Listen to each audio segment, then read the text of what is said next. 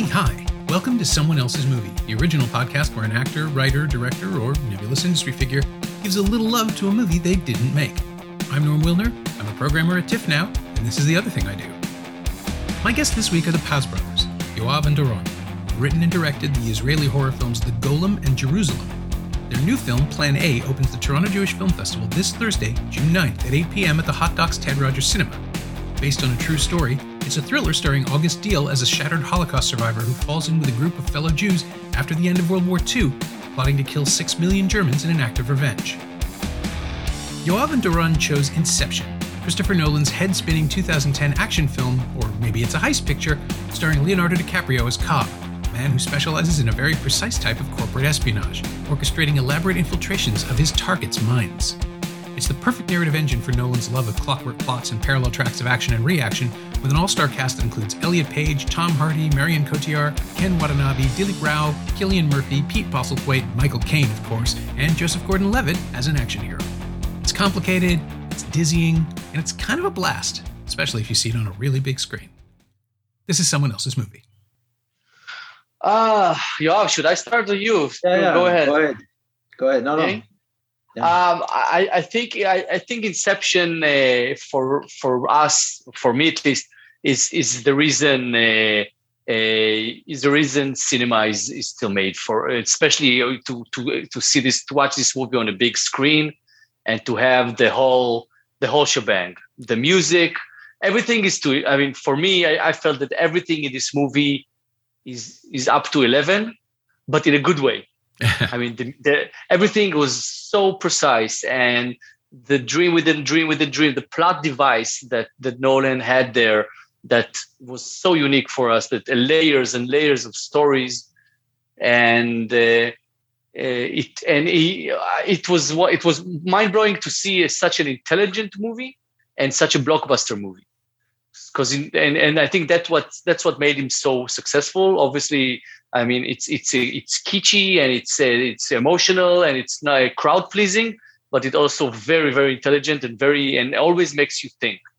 That's why I loved it so much.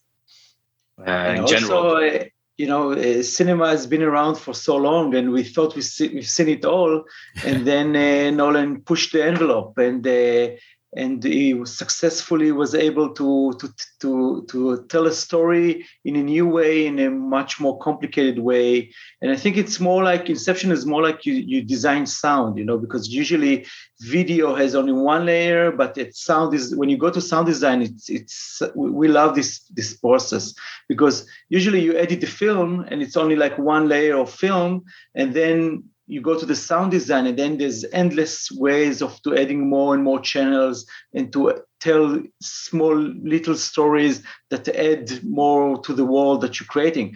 But Nolan here in Inception, he was able to build 3 layers of video, 3 layers of storytelling, and was really mind-blowing to see it for the first time.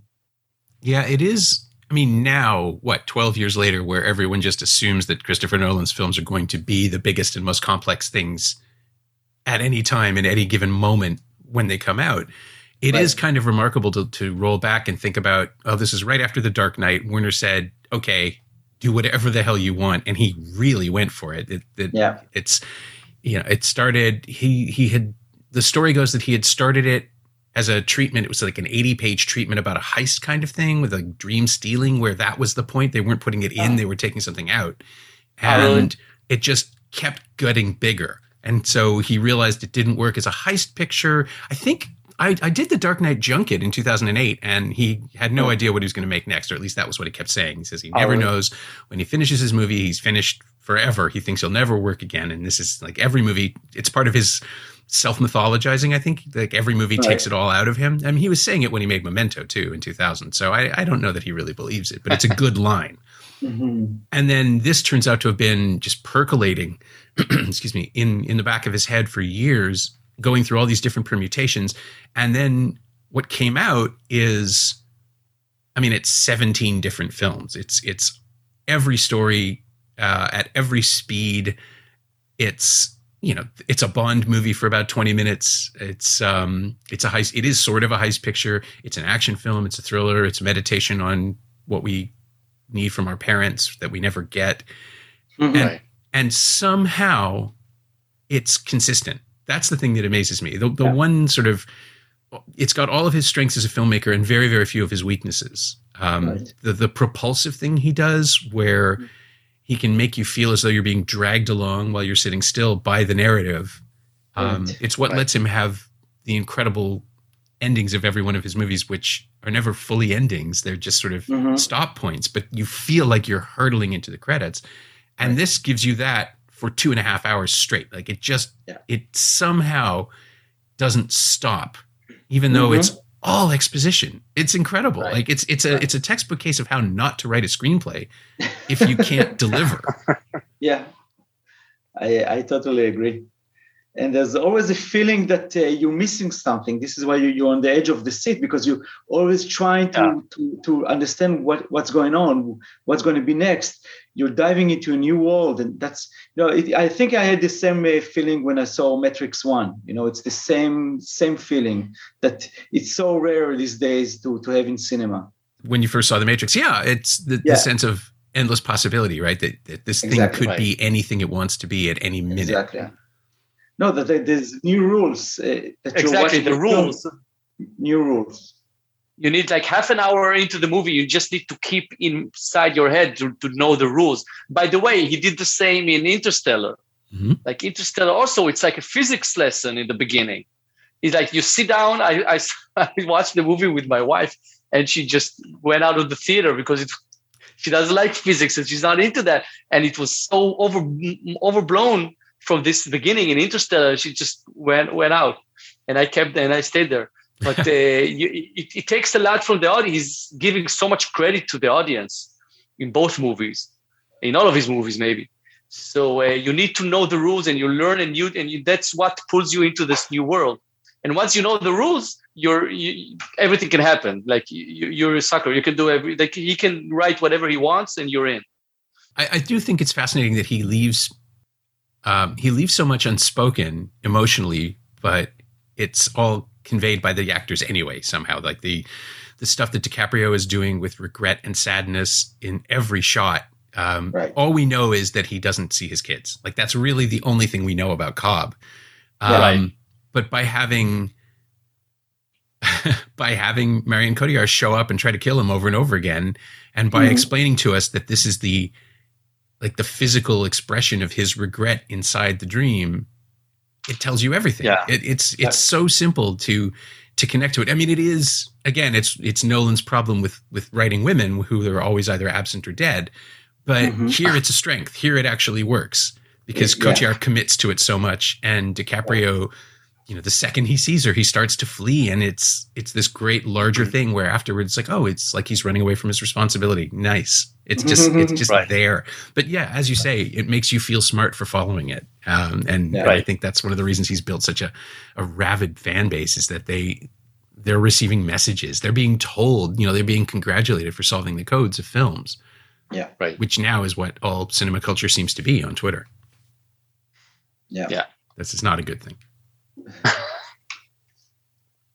We agree. Yeah. But to have that moment of discovery is exhilarating. And to figure out, I mean, the moments where Elliot Page's character is introduced and is the builder who has still somehow no idea what's going on, and everything has to be explained. The fun and games part with the streets folding. You mean that's yeah. Yeah. Yeah. So in a way, it's such a Hollywoodic beat. It's such a fun and games kind of superhero. You've seen it so many times, but again, in a Nolan movie, it works so uniquely. I mean, it's so refreshing to see it. Though we've seen this thing when someone's explaining the other ones the rules. This is very The Matrix, by the way. When Morpheus explains Neo the rules, it's exactly like DiCaprio is explaining Page. Yeah, and it's fascinating to watch play out in the same way as The Matrix, because you are taking a moment where there's nothing going on but the film teaching you how the film works. And, exactly. And you get the sense that you're seeing something new, but in this case, we actually are. Those folding effects are amazing, and they hold up, which really surprised me. I was worried that they would be a little, little jaggy these days, but it holds up. It's clean in a way that I mean, obviously, Doctor Strange went and ran with it for the Marvel universe of folding things. But when the difference, I think, here is that it's presented in such an almost literary way. It's stately. It's serious. These things start happening just outside the periphery of the screen, and we're kind of dragged to that. Our eyes are pulled to them as they're starting to turn. And again, the actors just nonchalantly exist through all of it. You know, like Ariadne's showing off. It's not. Right. It's not exactly.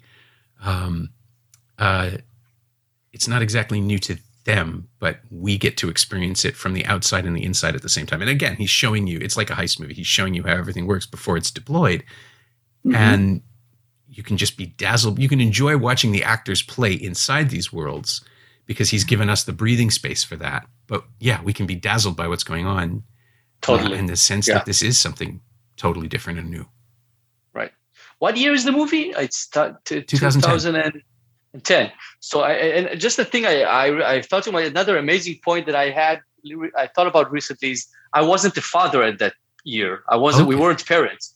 And I think only when you're a father, and I watched the movie again, or became a father, and I watched the movie again, and I realized the punishment that the character has, that the protagonist is not seeing his children's face. You can't see you can never see the face. That's such a horrible curse. Not to see your children. You can see their children. He sees them running in the court. I don't remember the scenes exactly, but you see them running, but you can't see the face. And that's such a horrible thing to do. It's a horrible torture for a character. Yeah, it's very Interstellar, clever. it was even worse, of course. Like that you're so far away. Tear squeezer. Yeah. And she's growing up without you being there. So yeah.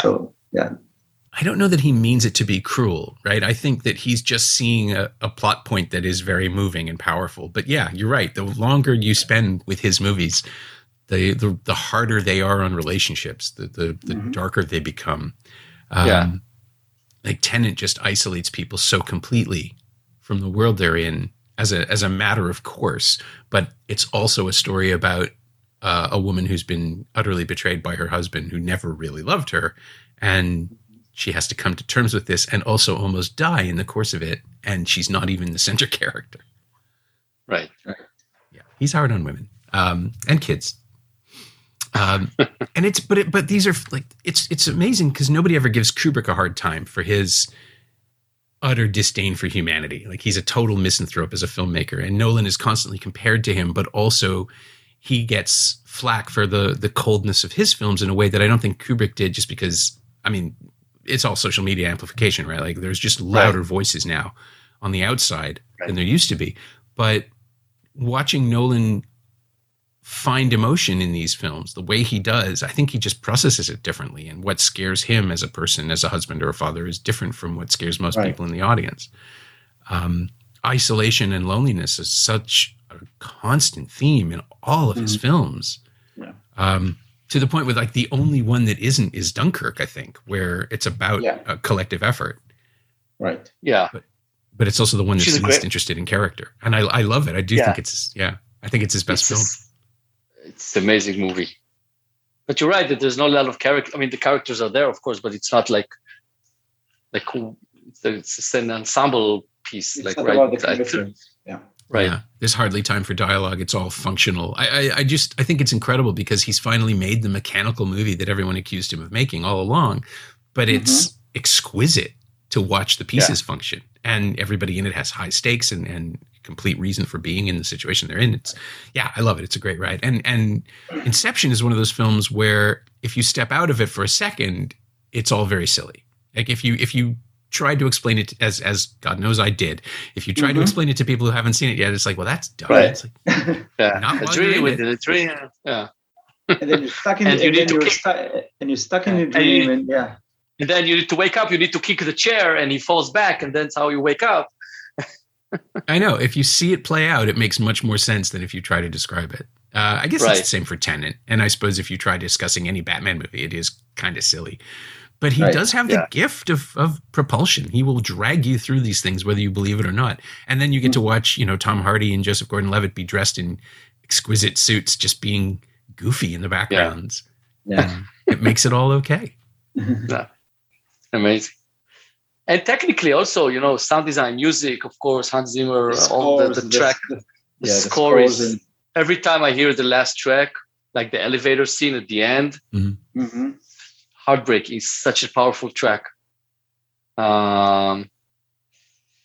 So yeah, it's a perfect movie for us. It's one of the best movies in the recent years, I think. And yeah, so I'm just trying to figure it out. I always want to work back to when people saw something, but this is fresh enough that you would have just seen it in the course of going to movies, right? I mean, it was just playing. Right. Yeah, totally. Yeah. Went to the movies, and there was the big buzz around it, of course. And yeah. But these are really rare moments, like we said, that you're sitting in a cinema and then you realize that you're watching something really truly fresh and truly new, and a whole new way for storytelling. And this is so rare because it's so difficult. Everything that we watch or you're trying to create always reminds you something else, and everything is based on something. And it's becoming more and more difficult to tell a story in a new way. And somehow we succeed doing it time after time. No, let's hope to feel the same on Saturday when we're going to watch Top Gun 2. We're going to watch it in a few days. I see. I'm kidding. I don't know what the reaction will be, but I'm really excited about this movie. People are pretty high on it here. I haven't seen it yet, but it's opening. It will have opened by the time this runs, so people will have opinions. I'm kind of fascinated by the response that people are getting to it. That the early reviews that have rolled out have been rapturous. Right. It's got a very low bar to clear, which I think is interesting. But the way people have responded to it has been really quite surprising. Yeah. Right. But you're looking forward to it. Yeah, us as well.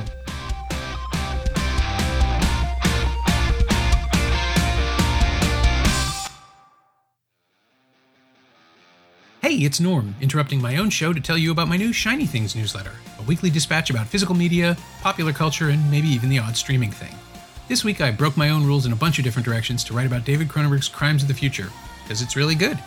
I also covered Arrow Films' new special edition of Wild Things and Sony's 4K steelbooks of The Bridge Over the River Kwai and Lawrence of Arabia because, obviously. Subscribe for the price of a latte at shiny-things.ghost.io or find a link at the Semcast Twitter account. I'm writing about movies again. Come check it out. For theater, to sit in a movie, to watch a big scale movie, just the action scenes are. I'm quite sure. I don't know how the script is. I'm quite sure the action scenes are going to be amazing, and the shots and the dog fights and everything. Yeah. So yeah. Let's see. And that is the promise of Inception too. Like, it is a big screen spectacle. It does not work as well on DVD where you're watching it, or even Blu-ray where you're watching it compressed down to a sliver. The widescreen kind of works against it on a smaller scale. I think I've seen all of his films in IMAX screening rooms since The Dark Knight. All of them have been press screened. I mean, he makes a point of screening them in large format on film whenever possible for us, just to go out and say, oh, you really need to see this in large format in IMAX. Because of course you do. I mean, it's the nature of movie going now that everybody's been stuck at home for 2 years watching stuff on television. Of course you're going to be encouraging people to see the biggest version possible. But with Nolan, he uses the space. Like, it's not an exaggeration. Yeah, totally. He's been this passionate proponent of cinema, celluloid, film restoration, all of it. He like Warner Brothers let him play with the restored prints of 2001 to create his own idealized version for IMAX presentation. Oh, really? I mean, it's nuts in a way. It's incredibly indulgent of the studio, and also, they're stitching him together with Kubrick in a way that was never really possible before. But it just feels like a way of keeping him interested and keep dangling things in front of him so he'll play with them between movies and he won't wander off. I mean, I know his next film is being produced for Universal, I think. Oh, really? Because of some fallout around the release of Tenet, where he was driving. I mean, there are conflicting stories, and I still don't know what the truth is, because it's all very silly. But he was supposedly behind the push to get Tenet open in theaters in the summer of 2020, which cost hundreds of millions of dollars in worldwide release. It didn't make anywhere near what everyone expected it to because of COVID. In Ontario, we couldn't see it until the last week of August, I think, because that's when theaters were possible. The first slow reopening was in late summer, and they had us come down to the IMAX theater at Ontario Place and screen it there in the world's largest IMAX screen, and it was very impressive. But you just could not get people to come and see a movie in the summer of 2020. So Warner was very quick to say that Nolan was the one pushing for a theatrical release instead of waiting. Whereas, with Top Gun Maverick, with Top Gun, Cruise is the one who's claiming that he was never going to let it happen to streaming. And he sat on it for 2 years and made sure that the fans could see it in the right way and all of that. That's, now it plays out and it's going to make $1 billion. But, and they waited for 2 years, right? It's crazy. I mean, it was done before COVID. But it seems it was the right move. Right. Yeah. Well, now in retrospect, right, it feels like it was. Yeah. I think Tenet would still have been a complicated sell no matter what, but I'm sure it would have had a huge couple of months as the big dog in an IMAX, large format presentation. If that was occupying the space theatrically for an entire summer of a normal summer, it would have been massive. Right. And instead, it didn't quite work. Although the film is the film, right? That's always the weird thing. It's just because you release something into a devastated landscape doesn't mean the movie is any less good or less timely. I guess it's hard to explain. We can only take, me and Yoav can only take comfort in the fact that COVID disrupted Nolan's career and not just ours. The success of Plan A was we also, of course, like all movies, it was very hard to screen it during COVID. So us and Nolan are probably on the same boat, which is nice. Yeah, well, we can talk about that. How the film was finished before the pandemic, you had said. So the shooting. The shooting was finished before. We were lucky enough to finish the shooting before. Now we're talking about Plan A. And the downside of it was that we did the post-production. All the post-production process was during COVID, the peak of COVID. Ooh. When nobody knew anything about the pandemic and everything. And it was a very rough ride. Because it's a co-production, Israel and Germany, and there's obviously there's a lot of people involved, and the editing was here, and the sound design was there, and it was a very rough time.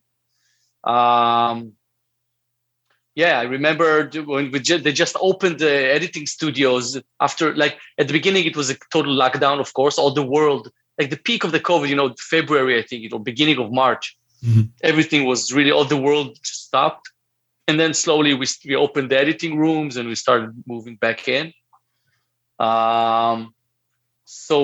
We finished the movie. We wrapped the movie during the pandemic. Good. So in a way, we were lucky. I remember horror stories. A friend of mine made a film about the pandemic during the pandemic and had to do the whole thing remotely. Interviews. It was a documentary, but interviews, post, all of it had to be done in individual spaces. The thing came out in the fall of just the October, November 2020. It was a remarkable accomplishment, but it damn near killed him. And the sense of building something collectively in isolation. I mean, if you can't direct, looping sessions in the same space, you'd have to figure all. And you guys were doing this as we were figuring it out, not after, a year later when we've all accustomed, we've acclimatized to Zoom and all. Exactly.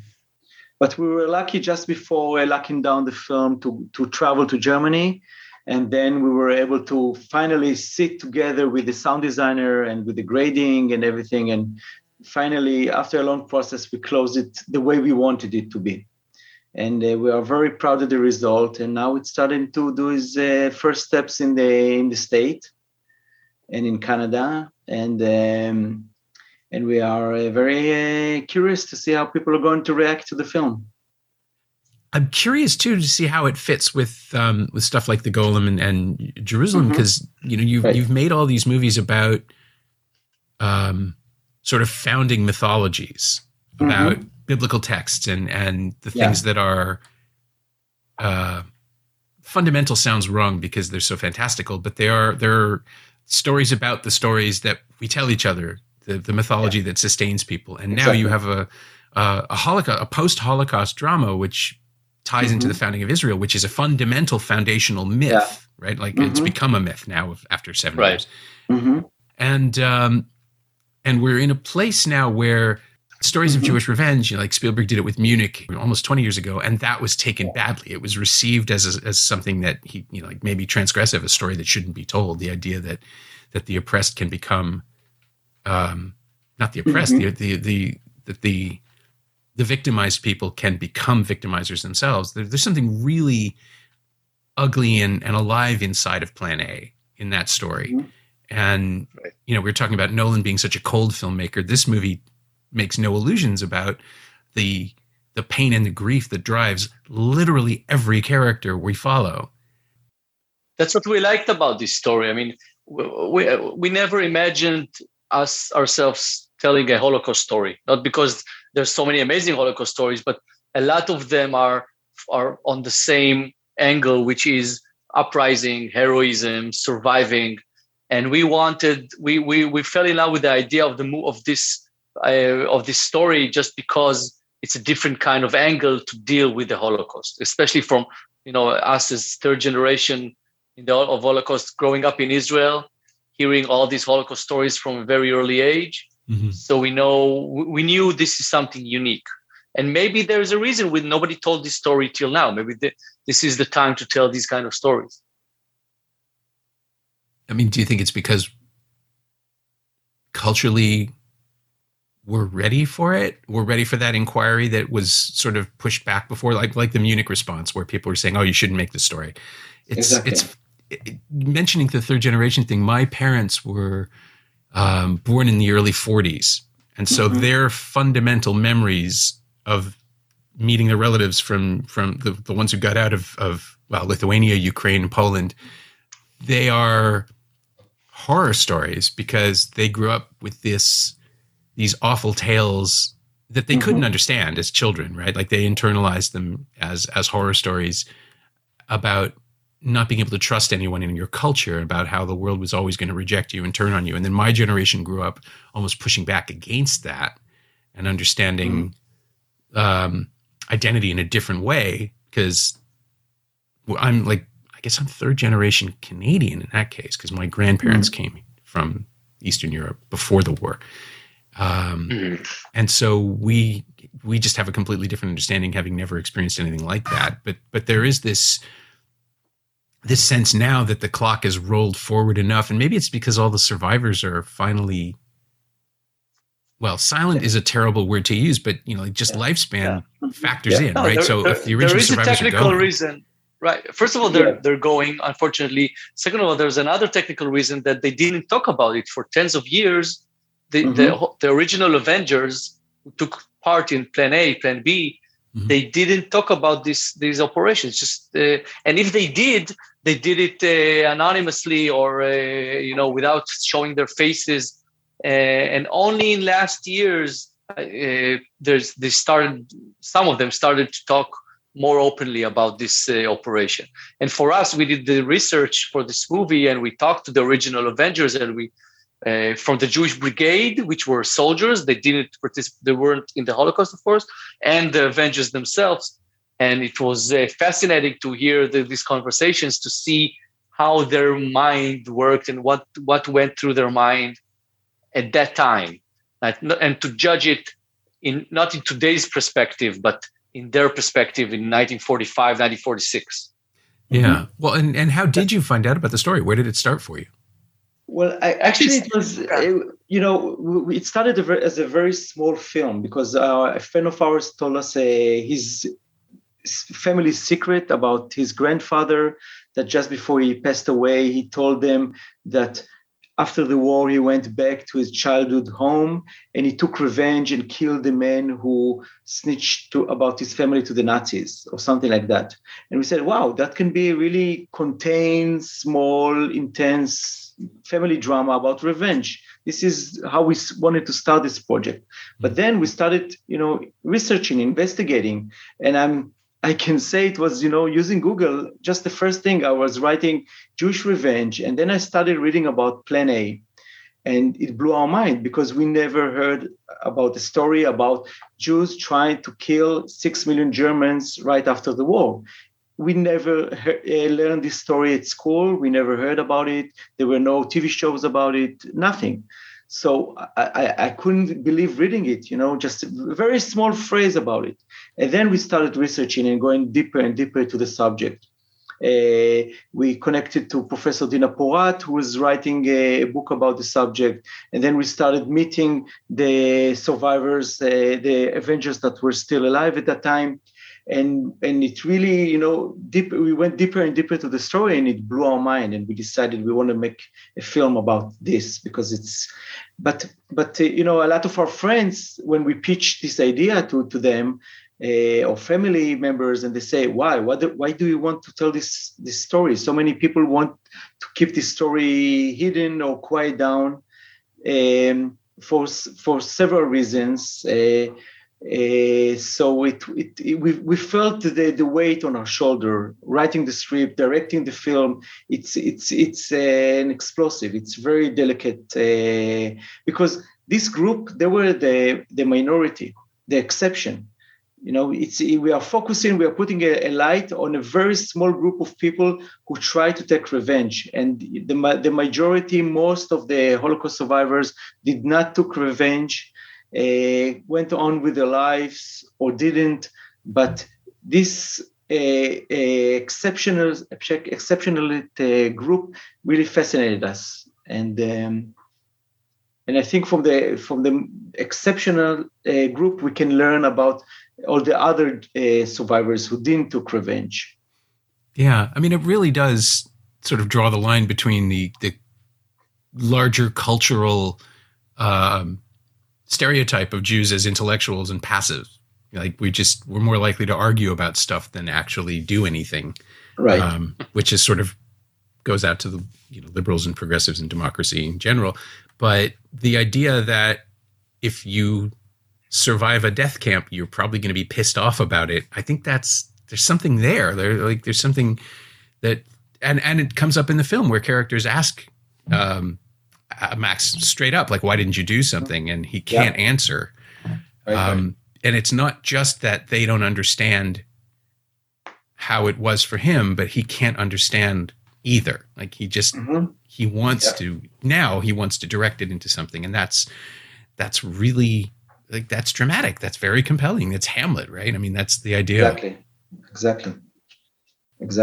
And I had just seen Deal, I guess one of the last things before lockdown would have been A Hidden Life. I saw it at TIFF with a friend of mine, and we were so taken by him. And that's, again, the study in passivity. And he can do that. He can be still and have so much going on inside of him. He's an amazing. We were really blessed to have him to accept this role.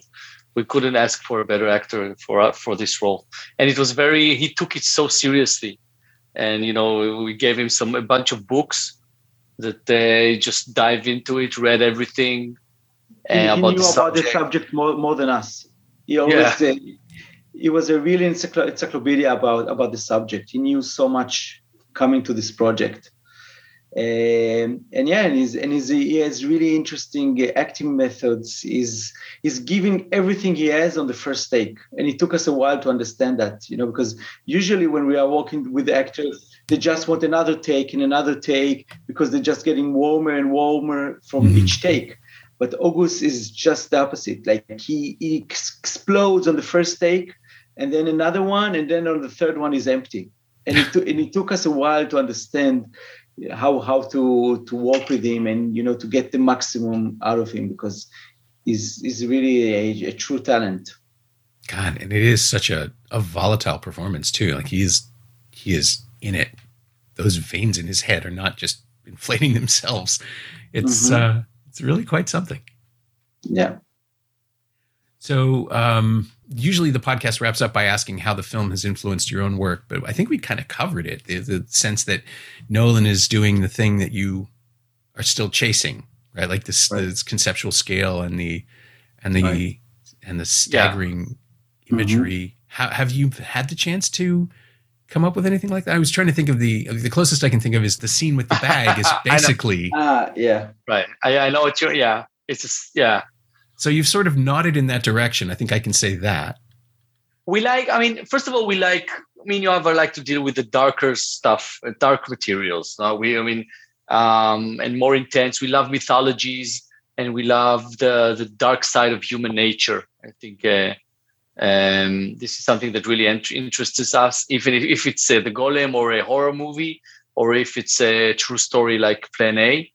But we always like the extreme, the more hardcore stuff, and more the cinema that makes you think and make you feel without, with all the less natural, with all the manipulation a director can make on audience. If it's music, if it's sound design, it's all that. We love these tools, not the natural, hyper realistic kind of cinema. That's less us, in a way.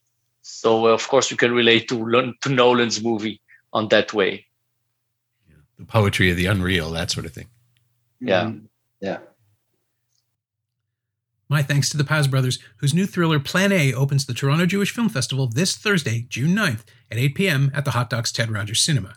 If you can't make the screening, it'll be available to stream in the festival's virtual cinema at tjff.com from June 16th to the 26th. Thanks also to Winnie Wong. She knows what she did.